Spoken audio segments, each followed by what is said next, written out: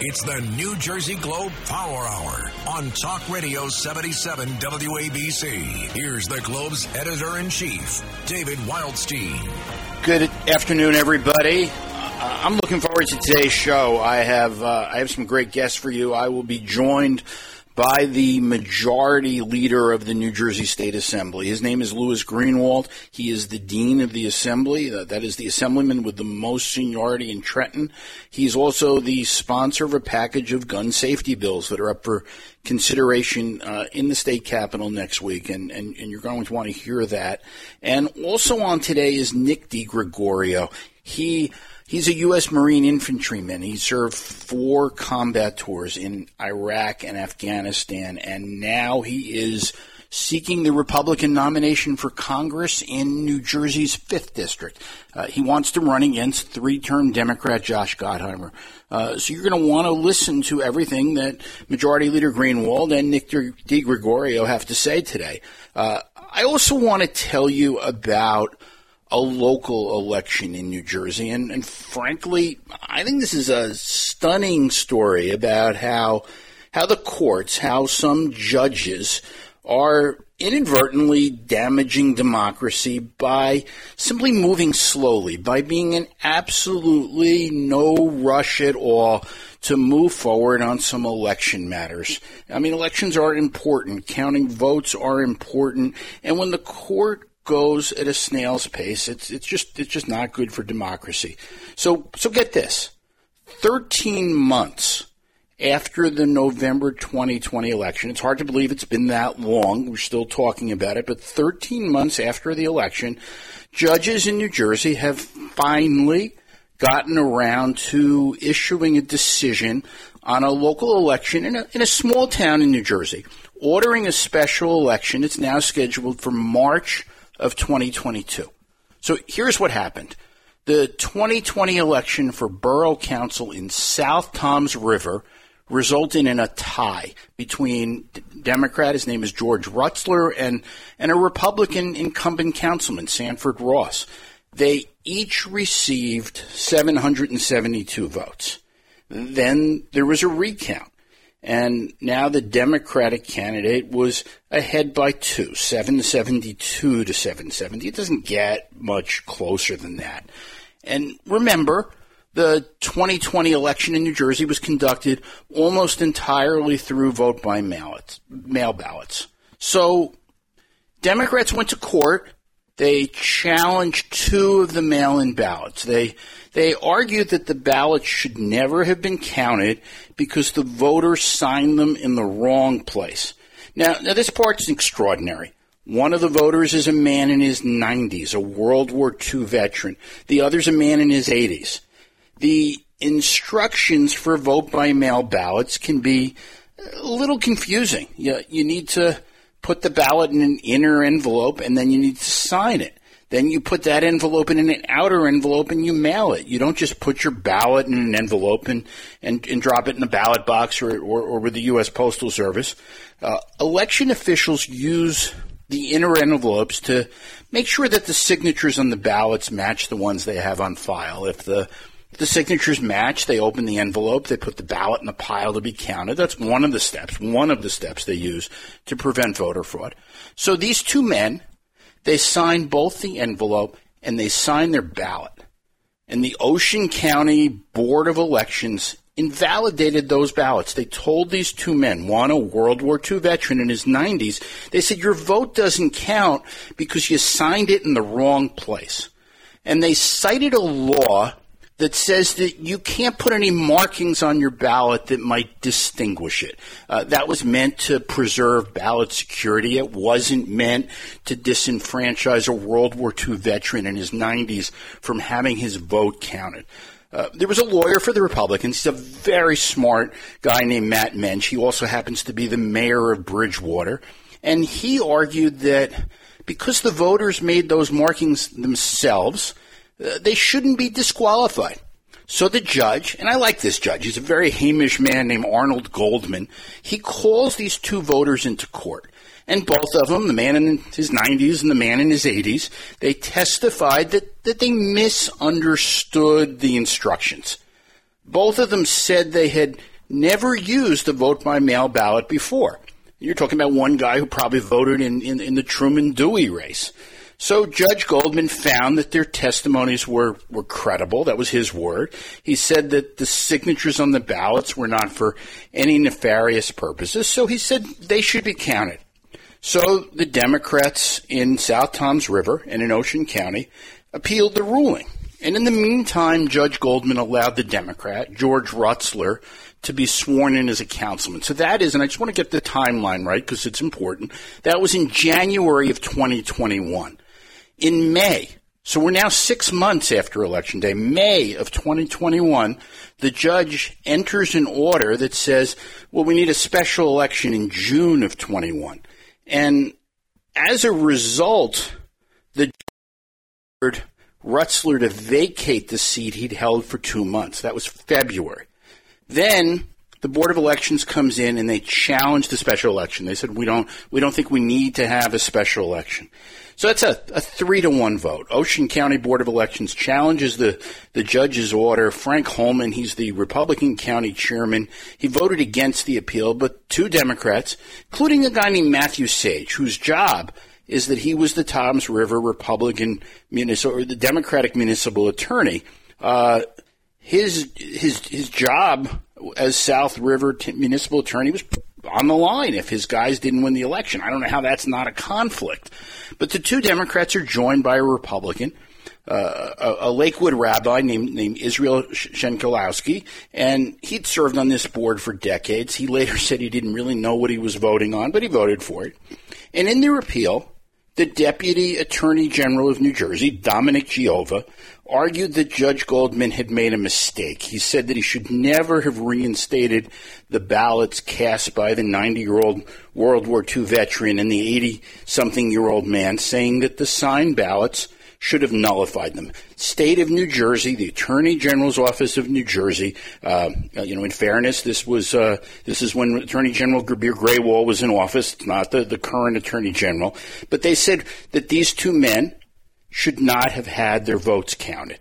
So the appellate court decides to challenge in June. So now 8 months have passed since Election Day. And the wheels of justice, everybody, they turn very slowly. This is David Wildstein. I'm the editor of the New Jersey Globe. I'm talking about the 2020 election that won't get decided until 2022, and this is just unreal. So now this council seat is sitting vacant. And allow me to state the obvious, that the people of South Toms River are still being denied representation in this particular seat. Municipal business is being conducted, and there's an empty chair sitting up on the rostrum. So the summer goes by. July, August, September, nothing is happening. The courts miss an important window, which would have allowed the voters of South Toms River to fill the seat in the November 2021 election. Imagine that, allowing voters to actually cast ballots when there's a lot of people coming out to vote.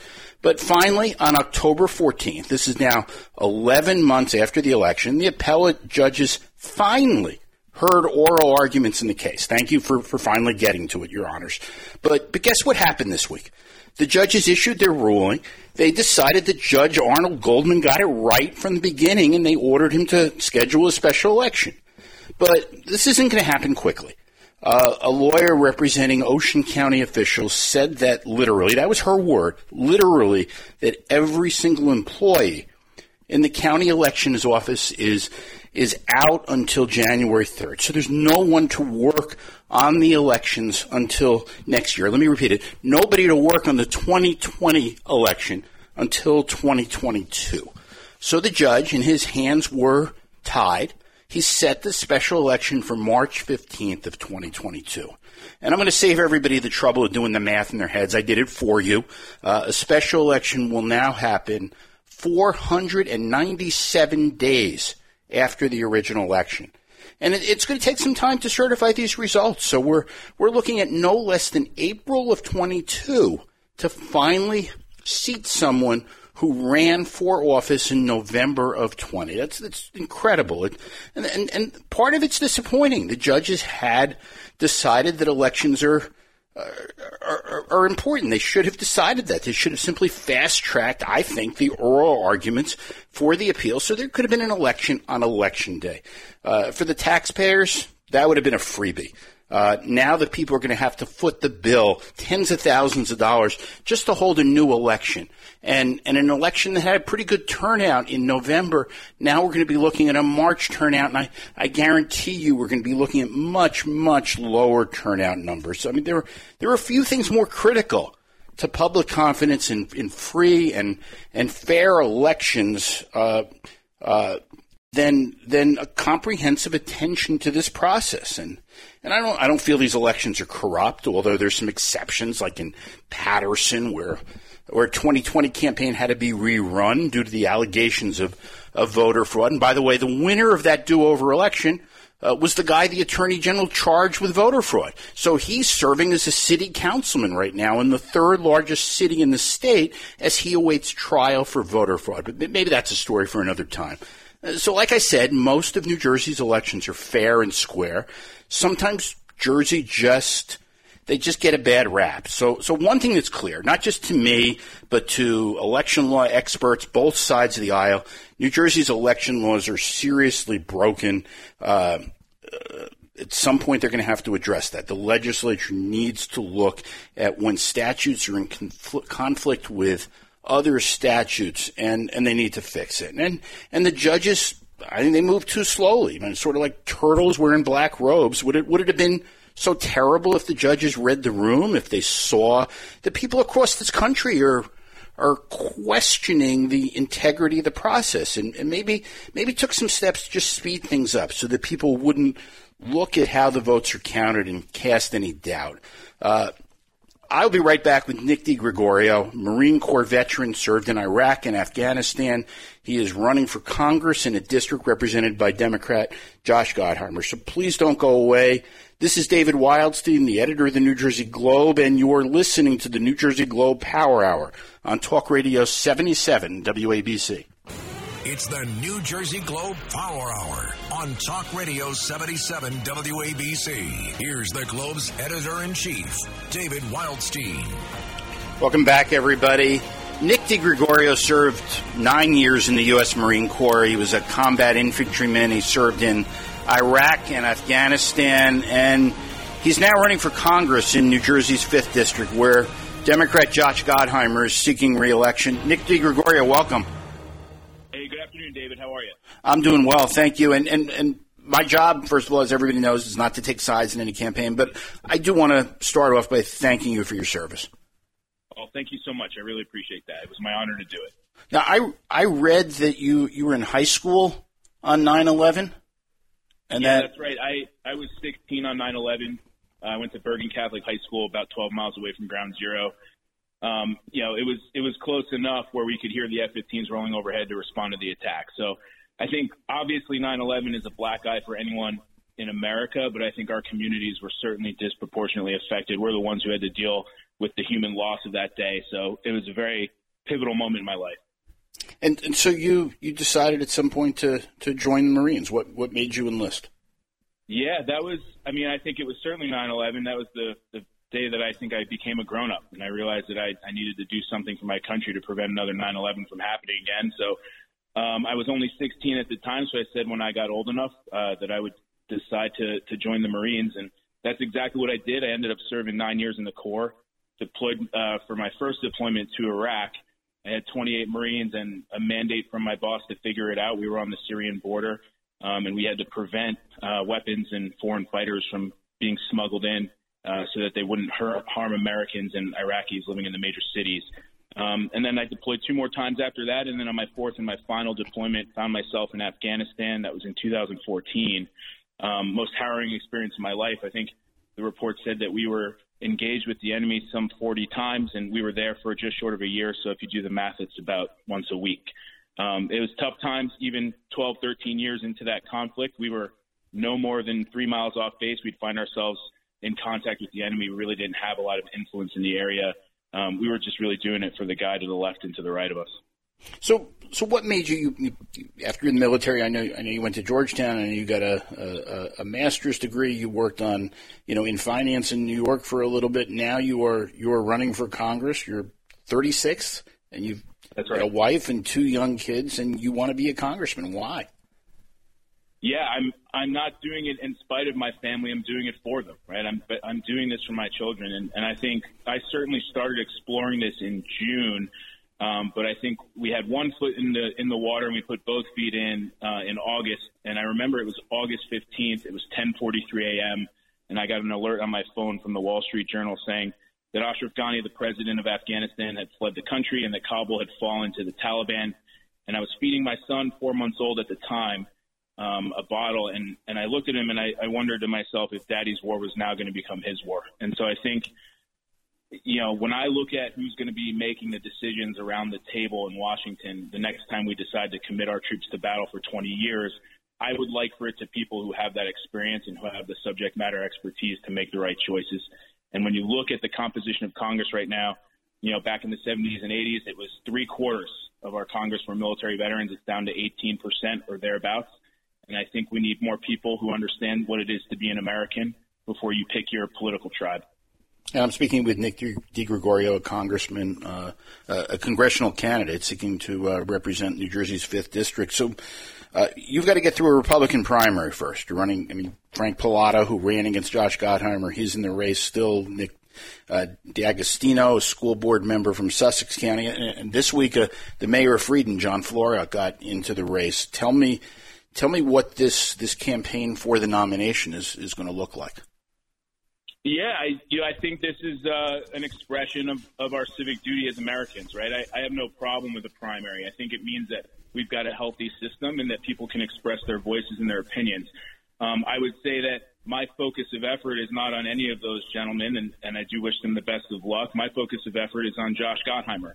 My focus of effort is on the unaffordability of New Jersey. The fact that we look like a laughingstock on the world stage to our enemies and to our allies alike. Those are the things that wake me up in the morning, and those are the things that I focus on. Well, let me talk about Pallotta for a second, because he ran last time. He spent about $1.4 million of his own money. He lost. Gottheimer beat him handily. I think you were for Frank Pallotta last time. What's become wrong with Frank Pallotta that you don't think it should be him? Yeah, I was his senior advisor on his campaign. I still consider him a friend. I still consider him a good man. But when I look at the numbers, I just see someone who's not going to be able to get across the finish line, right? And when we think about what just happened in November, we see Jack Ciattarelli won the 5th Congressional District by just over 7%, which is the same margin that Frank lost the district by just the year before. And so I think we need a change. I think the definition of insanity is doing the same thing and expecting a different result. And more important than any of that is my feeling that I need to serve my country, right? I served 9 years in the Marine Corps. As you had mentioned and alluded to earlier, David, I ended up serving a role in a financial institution for 2-3 years, and it was a great way to pay the mortgage down and put money into the 529 for my kids, but it wasn't what I was put on this earth to do. I think I need to serve my country in some capacity, and I'm now going to explore and see if Congress is that way to do it. And I'm speaking with congressional candidate Nick DeGregorio, and I should probably clarify it, because we see Wall Street people who run for office and self-finance the race. From what I gather, you didn't make $100 million yet on Wall Street. No, I did not. My wife and I made a very difficult decision to allow me to do this, and it is a team sport, and my family is going to be going through this with me. But we're not taking a salary. I've taken a leave of absence from the bank, and we're doing this on savings, and we're doing it because we feel that we need to do something greater than ourselves, and that's how we've always been. And I inherited an America, if you will, from my father, who became a medical doctor. His father, my grandfather, was an immigrant. In 1948, he came here from Italy, escaping Nazi oppression after World War II. He was looking for food. He was looking for a new way of life. He had $20 in his pocket, and he wanted to figure it out. So he came to the United States, and in one generation, he was able to raise a physician son. And my father has now given me the opportunity to possibly become a member of Congress, and I look forward to doing that. So let's talk about you. what you want to do as a congressional candidate. What's the big thing that's being talked about now is the Build Back Better bill. Would you vote for that, given the amount of money that's going to come into New Jersey? Yeah, unequivocally, I would not. Right, and when I look at Josh Gottheimer taking his victory lap about this partial reinstatement of the SALT deduction, if it does get through the Senate, I think he's just done what he's been doing for the last 6 years, which is to raise our taxes, right? Well, we will now return to a 50% combined state and federal tax rate for corporations, so we'll drive business out of our state like we've always been doing, and then 60% on individuals, right? And in whose right mind, other than the government, is the government supposed to be recouping 60% of somebody's hard-earned wages? That, to me, is egregious, and I think it's endemic to the problems that we're dealing with in Washington and the establishment that has been created there, and I think Josh Gottheimer embodies that establishment. I'm speaking with Nick DeGregorio, a candidate for Congress trying to run against Josh Gottheimer. That SALT deduction, the state and local tax deduction, that is a big deal for New Jersey. It's a huge deal for Bergen County and North Jersey that you're looking to represent. Isn't a little bit of a deduction better than nothing at all? I guess what I would say to that is if I were in Afghanistan and my commander told me to take the hill and I got halfway up and I radioed back to him and said, hey, mission accomplished, I would be very wrong in doing that, right? And so I think there's really no partial credit in war and there's no partial credit in promises. And if Josh Gottheimer wants to come out and say for the last 5 years, I'm going to fully restore the SALT deduction, and then he gets on his bicycle and does a victory lap and says, I did it, and ultimately we get it for a few years and we get an up in the cap, that's not mission accomplished. And that's just typical classic Josh Gottheimer. And Gottheimer is, I've been calling this for several years. He's the human fundraising machine. He's got $11 million in his campaign war chest. That's not easy to overcome in a very expensive media market like the one you want to run in. So, Nick DeGregorio, how much have you raised so far? Yeah, we're doing well. Our story is, I think, nationally interesting. And so we've been able to leverage not just local donors, but $10 donations from every one of the 50 states. People are excited about the prospect of somebody who knows what it is to have integrity and to serve actually going down to Washington and implementing those things. And I think that that's a long time coming. We've been absent those things in Washington for a long time. And I think if it's all about money, that we wouldn't see Ed Durr as a state senator right now. Ed Durr raised $153, and I think half of that went to Dunkin' Donuts for his staff members. Taking out Senate President Sweeney, that was no small task, and he was able to do it. So if it was all about money, then maybe you have a point that Josh Gottheimer and his $11 million is formidable. I don't think it's that formidable, and I think we're ready to beat him on ideas. So what do you think? I'm trying to pin you down, obviously, so I'm being transparent where I'm going. What do you think you're going to need to raise to beat him? You can't do it on. I don't think you could do it on $150. I think Senator-elect Ed Durr would be the first one to tell you that he was, he didn't expect to win this. Absolutely. I don't intend to raise $153 and say a Hail Mary and call it a day. I think we're working really hard to make sure that we can raise as much money as possible. I think this is going to be a race that is going to be expensive. There's no question about it. And I think it's going to require the buy-in of Washington, D.C. The Republican Party needs to get involved in this. And I think if we show them the right stuff, they will. The Congressional Leadership Fund, in a postmortem in, I believe it was December of 2020, after the 2020 elections, stated that, hey, we took 15 seats in the House of Representatives. We weren't supposed to do that. It was actually a better year than we thought. And who was it? Who were these people that were able to win and win over these independents who had walked away from the Republican Party? It was persons of color, it was women, but it was also veterans. And the CLF has basically said that their intention is to find those kinds of candidates in the general election. And so it's incumbent on me to win the primary so that we can get Washington to come in here and we actually have a chance at winning this race. And I'm speaking with Nick DeGregorio, candidate for Congress in New Jersey's 5th District. And this has gone very fast, but I have one last question. I noticed when you announced your candidacy last month, you had the former commander of the State Veterans of Foreign War, Barbara Kim Hageman. She is, as you know, a distinguished advocate for veterans and the first woman to ever serve as a VFW commander in New Jersey. She joined you. Your district includes Paramus, and there were too many. One is too many, but there were too many deaths in a veterans nursing home there. Tell me what Josh Gottheimer, as you know, was a vocal advocate for fixing the problems there, and he stood up to Phil Murphy on that. He went at that. Do you think Josh Gottheimer did a good job on handling what was going on with the Veterans Home in Paramus? No, I think he did an atrocious job. I think it was too little too late, and I think if he did a good job, then we wouldn't have had those individuals suffer the horrible end that they did. And when I think about Josh Gottheimer and I think about Phil Murphy, who's really at odds here with that problem in the Paramus Veterans Home, I think about the day of the election here in New Jersey, Josh Gottheimer going on CNBC and saying that he resoundingly endorses Phil Murphy.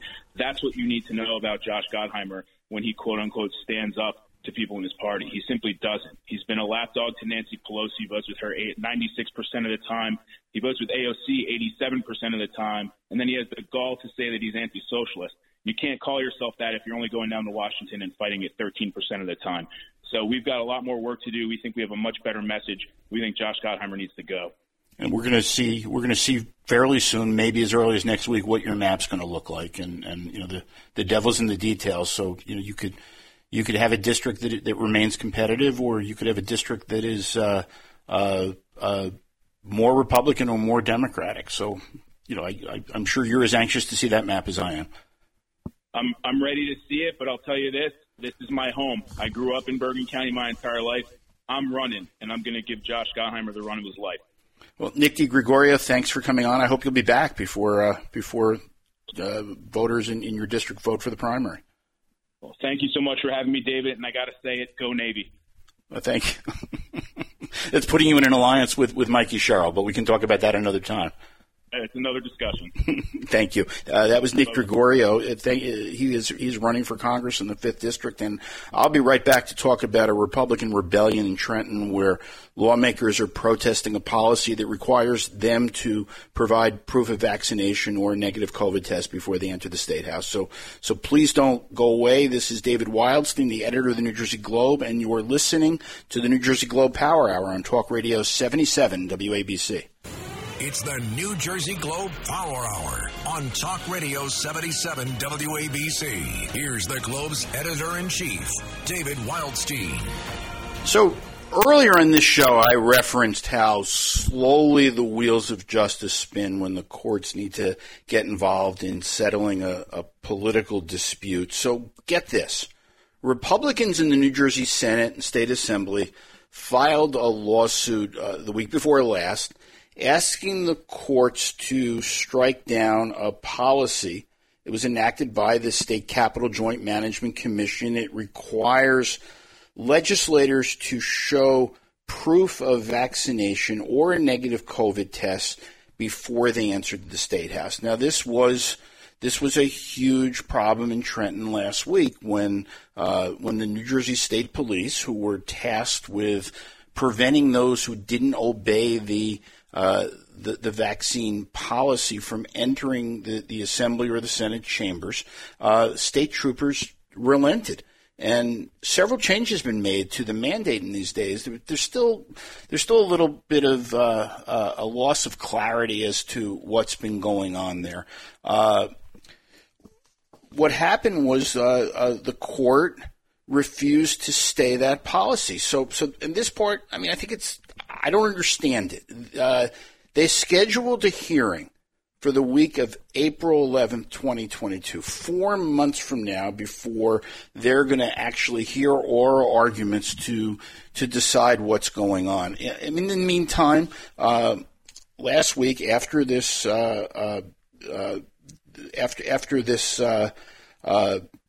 happened with the state police, the state police confirmed to me that several state troopers were reassigned from their state house post, and that followed the revolt by Republican lawmakers. It took them 3 days to answer the question, and all they said to me was that the troopers had been transferred from the state house, would not give me any reasons at all. We pressed that. My reporter in Trenton, the Globe reporter Joey Fox, pressed that with Governor Phil Murphy. 3 other reporters also talked about the issue, and we couldn't get an answer. But I want you to hear. I'm going to play a clip, and I want you to hear what Governor Murphy did have to say about this. Security is something that is not something we discuss as a general matter, and that includes in this case. I will say that we have the best state police in the entire United States of America. But the big story from last week is not about security. It's about the idiocy of these ringleaders who are putting their fellow members' health and the families of those fellow members at risk. This is not about freedom or civil rights. It's about their willingness to volitionally run the risk of infecting innocent, law-abiding folks who have done the right thing during this pandemic. It is outrageous, absolutely outrageous, incredibly irresponsible, unforgivable. That's the story from last week. So what you're hearing there is Governor Phil Murphy. I mean, there's no way around it. He dodged the questions from 4 different reporters, and then sought to move this as a discussion about the Republican legislators, and we still don't have answers. We still don't have answers as to why the state police the state troopers were reassigned, and who gave them orders in the first place, and how did this all pan out? We still don't know. The New Jersey Globe reported on Friday a letter from Assemblyman Eric Peterson. He's a Republican from Hunterdon County, and he called the governor's statements excessively melodramatic. He said that they were based on fear-mongering and not science regarding this the vaccine mandate. And he said that the issue is not about freedom or civil rights. It's about the Constitution. And what the New Jersey Constitution says, and I'm not taking sides one way or the other, but I do look at the institution when I see these issues. And what the Constitution says is that members of the Senate and the State Assembly shall, in all cases except treason and high misdemeanor, be privileged from arrest during their attendance at the sitting of their respective houses. That is in the Constitution, and it says that a legislator going down to Trenton to vote on bills that may become law can't be prevented, unless it's a really serious matter, can't be prevented from entering into their way into the State House. And one of the things that Assemblyman Peterson says here, I thought this was interesting. He put the governor on notice. He said that if anyone prevents or impedes or obstructs his travel and his ability to get into the State House, that he'll file civil and criminal charges against whoever gave the orders and those who carried out those orders. I think it's going to be interesting to see where that goes. And again, I can't believe that the courts, and I'm sure they have their reasons, and I wish they would say them, but they will not. I don't understand why it's going to take 4 months for them to even hear this. That seems also a little bit of a dodge, a little bit of trying to keep out of the way. The other issue I want to talk about is something that happened in Gloucester County this week. I think this is just odd. I don't know how this is going to settle out, but I think this is a strange one. In the 2021 election, so last month, Gloucester County went Republican. It had not gone Republican in a countywide election in 11 years. Republicans won 2 county commissioner races, and they won the sheriff's office. They beat an incumbent sheriff. For the first time in decades, they'll control the office. The new sheriff is going to be Jonathan Salmons, and he is the first black sheriff to serve in Gloucester County. And now what happened is the Democrats who control the county Board of Commissioners, they decided to move the sheriff. Suddenly they decided to move the sheriff's office out of the county administration building and move him down the street. And There are now cries of this being modern-day segregation. That's what Commissioner-elect Nick DeSilvio said. And they're saying that there's something wrong about suddenly moving the new sheriff, the sheriff-elect, out of his office. This reminds me of something very similar that happened 20 years ago. There was a state senator, a 28-year state senator named Raymond Zane. He was a Democrat. The Democrats did not like him. They were prepared to dump him, and they were going to run the person who was then the Gloucester County Freehold Director, Steve Sweeney. They were going to run him for the Senate. Zane switched parties and decided to run against Sweeney as a Republican. Zane's son, Raymond Zane II, was also serving as a freeholder. That's what county commissioners used to be up until a year ago. Zane, the younger Zane, was serving in office, and Sweeney, as the freeholder director, he decided one day Zane's aides came in and they found the keys didn't work to his office, and they had moved the senator's son into a small office. Zane had cried foul. He said that Sweeney was retaliating against him because he had voted against Sweeney to be the freeholder director. Sweeney, of course, went on to defeat Zane's father in the last election, and later became the longest-serving legislative leader in state history. He will be leaving office in January. So I mean, I guess things just all. You see something and you look at it and you say, this has happened before. I've seen this play. I'm going to be back with Assembly Majority Leader Lou Greenwald. He is the dean of the New Jersey State Assembly, and we're going to talk about some of the issues that'll be coming up in the lame duck session of the legislature. So don't go away. You won't want to miss that. This is David Wildstein. I'm the editor of the New Jersey Globe, and you are listening to the New Jersey Globe Power Hour on Talk Radio 77 WABC. It's the New Jersey Globe Power Hour on Talk Radio 77 WABC. Here's the Globe's editor-in-chief, David Wildstein. Louis Greenwald is the majority leader of the New Jersey State Assembly in the legislature. Mr. Greenwald is the sponsor of a package of gun safety bills that will be considered by an Assembly committee on Monday. Mr. Majority Leader, welcome. Hi, David. How are you? Thanks for having me. I'm doing well. Thank you for coming back. Let's talk about your bills. You have, I think it's 5 bills dealing with gun safety issues that are going to be considered by the Assembly Oversight Committee on Monday. Tell me what's going on with those. Well, thanks, David. Yeah, we've worked very closely with the governor these past 4 years to pass some of the strongest gun violence prevention laws in the country.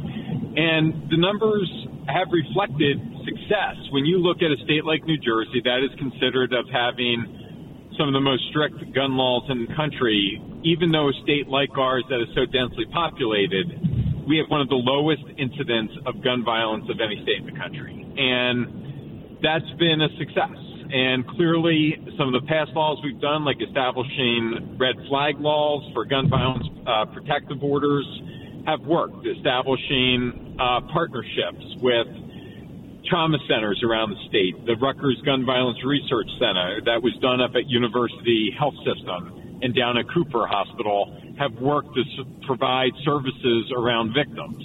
And now we're trying to look to take this next step, which we think are common sense approaches to gun violence prevention that are very much focused on doing 2 things. One, protecting the Second Amendment and lawful gun owners, and also common sense approach to gun violence. So let me give you a couple examples of the bill. Okay.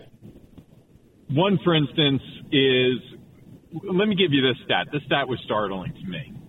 According to the New Jersey State Police, 442,214 handgun permit applications were filed in New Jersey in 2020. That's a 332% increase from the 102,270 filed in 2019. So one of the things that we thought is an important approach to this is, as more and more people seem to be looking to be applying for gun permits, one of the things that we're suggesting is requiring training prior to the issuance of a firearm. Also, we'd like to see a safe storage law for firearms in the home. We see this all the time where kids get access to their parents' guns. And most recently in the news, I'm sure most of your listeners heard about the shooting in Michigan at the Oxford High School. That was an incident where a young person was able to get access to a gun that had been purchased by their parents. And then a couple other quick ones. We want to require that newly manufactured handguns have something that's called a microstamp. So when you fire that gun, it will microstamp the bullet. So before that gun is purchased and transferred to the consumer, we'll fire it. We'll have a microstamp. We'll be able to identify that gun to that owner, and it's like a fingerprint. And it protects lawful gun owners. If that gun is ever stolen or sold or transferred, they register it, and they now know who is the proper owner of that gun. So these are, David, the type of simple, common sense approaches that doesn't take a single gun away from a single person, protects every lawful gun owner, and tries to attack that problem in a rational sense as we see this, legitimate spike in people applying for gun permits, but at the same time making sure that as guns are in the community, that they're done safely. And a lot of these bills, I think this is the third round of gun safety legislation in the Assembly over the last couple of years. I think a lot of these bills pass with bipartisan support, don't they? They do, David, and I think that's why I can't say it enough. Our goal is to protect the Second Amendment and at the same time make sure that when guns are in the community that it's safe for the user and it's safe for the community as a whole. And we've really walked that line, I think, very effectively, and it's why it has gotten bipartisan support. And so Assembly Speaker Craig Coughlin joined Governor Murphy, and he said that he would consider these votes during the lame duck. Are the votes there to pass this package this year? The votes are there to pass these bills that we've just discussed. And I heard a little bit of a lead into our conversation, some of the talk about my friend Steve Sweeney, and I remind people all the time, we can't do things in one house without the other. And Steve's been a supporter of this same type of common sense, and he's been a voice of reason for people to protect the Second Amendment, in his district, in our area of the state. Hunting is part of a culture, family tradition passed on from grandparent to parents to children and grandchildren. And, Steve has always been a constant voice of us to make sure that we are passing laws that have that common sense approach and at the same time protects the Second Amendment. And Mr. Majority Leader, I realized I misspoke. I said the Oversight Committee, just in case anybody is listening and wants to participate in the hearing, it's the Judiciary Committee that's going to hear those bills. Let me ask you another question. We've had a lot of talk over the last 2 weeks about the Republican rebellion over the State House policy that requires you to either show proof of vaccination or show a negative COVID test. What's going on in Trenton in terms of legislators being able to come into a session as they always have? So, David, no one's been denied access of participating in the democratic process. It frustrates me when I see what is really a small minority within the minority caucus. And we've received numbers of phone calls, the Speaker and I, from Republican members asking us to please not paint them with a broad brush. But there is 4, 5, 6 members of their caucus that have taken this stand. And I think they've misrepresented the facts to the public, to be honest. They are suggesting that their constituents are not being represented, and that's just couldn't be further from the truth. So let me lay out for you what we've established. I think it's fair and reasonable. Okay. We did this in a time where we are seeing, as we have now seen through a number of holiday seasons, what have we learned from this virus, David? We know when people gather in close proximity, especially around the holidays, we see spike in the virus. That has been no different this year as we've come through the Hanukkah season for our Jewish friends and neighbors and now through Thanksgiving. And we know that we are seeing increased hospitalization, and spikes in the virus. We also are going into Christmas and New Year's. And then as we get 2 weeks past New Year's, we'll start to see the numbers come down. We have an added factor that just as these 4, 5, 6 Republicans were taking the stance, we had a new variant, the Omicron, that we still don't know a lot about. Research seems to suggest, while it's very contagious, it's not as virulent and deadly. Good news there. So what we did in the assembly was ask for some simple measures in a house that is close proximity, people sitting shoulder to shoulder, 80 members plus staff, probably 150 people in that room at any one time. We asked people to show respect to each other and provide proof that you've either been vaccinated and received your booster. If you have made a choice, you don't want to be vaccinated, that's your choice, that's fine. Just please present a negative test as you come into this room with other people. If you didn't get a negative test or don't want to pay for the negative test, we arranged for a 15-minute rapid test to be given to you that day as you entered.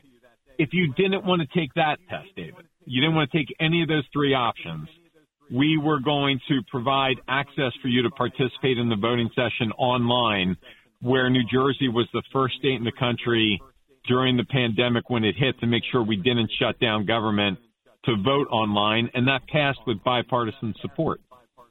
So there were a number of Republicans that were willing to present proof of vaccine or a negative test. They would have participated on the floor, and we would have moved forward. These 5 or 6 Republicans have made this an issue that I don't think is necessary. So I certainly respect their opinion, but I disagree with their approach, and I do truly disagree with the suggestion that they have misrepresented to the public that they were not going to be able to participate. And I'm speaking with Lou Greenwald, the majority leader of the New Jersey State Assembly, and I think about your first election to the legislature. You first went to Trenton in Newt Gingrich's first year as the Speaker of the House, and I've been looking at that strategy. What happened in the 1990s of a suddenly more aggressive Republican Party in Washington. Is that what we're going to look at next year? Clearly the Republican side of the aisle after this year's election is more conservative than it had been. Do you think you're going to see more of this? Do you think you're now looking at more partisanship from the Republican minority than you've had over the last few years? David, that's not for me to say. I'll watch them with interest. I'd have no problem with them being vocal and fighting for their positions. If partisanship is another word for public policy, that partisanship comes from a leaning of their voters in a policy direction that they want them to go. That's what they should be doing. But let's have an honest debate. Let's not misrepresent the facts. Let's not suggest that democracy is being threatened. And let's have an honest conversation around these 5 gun bills that we just talked about, and whether or not you think they're reasonable or not. Let's have an honest conversation around the child care tax credit that we just gave to working families making up to $150,000 a year, and almost doubling the income eligibility for that, because we want to help hardworking men and women get back to work as this pandemic comes to an end, stimulate our economy, and let parents know that their children are safe and their children are a safe environment. Let's have conversations around those types of public policies. Now, if you're asking, look, if this more conservative, radical Republican voice plays out, I don't think that's the direction that New Jersey is. I think New Jersey is a moderate state, and I don't think Democrats are any better served in going to a fringe left. I believe we live in the middle in many respects. I believe New Jersey is a state that wants elected officials that are fighting for kitchen table, pocketbook issues, helping people return to normal, making sure their children are safe, are receiving a world-class education, which they do in New Jersey, number 1 public education system in the country. I think that's what people want us to fight for. But I also think they want us to do it with grace and dignity and humility. And I think that's what I would challenge all of our members, regardless of party, to do. Well, Assemblyman Louis Greenwald of Camden County, Majority Leader of the State Assembly, it's always a pleasure having you on, and I hope you'll be back soon to talk about what you're doing in the next session of the legislature. David, thanks. I hope you have a wonderful holiday for you and your family. It's nice talking to you, and I look forward to talking to you again. You as well. Have a happy holiday, Mr. Leader. You too. Thank you. And thank you, everybody, for listening. You've been listening to the New Jersey Globe Power Hour on Talk Radio 77 WABC. This is David Wildstein. I'm the editor of the New Jersey Globe, and we'll be back next Saturday at 4 p.m.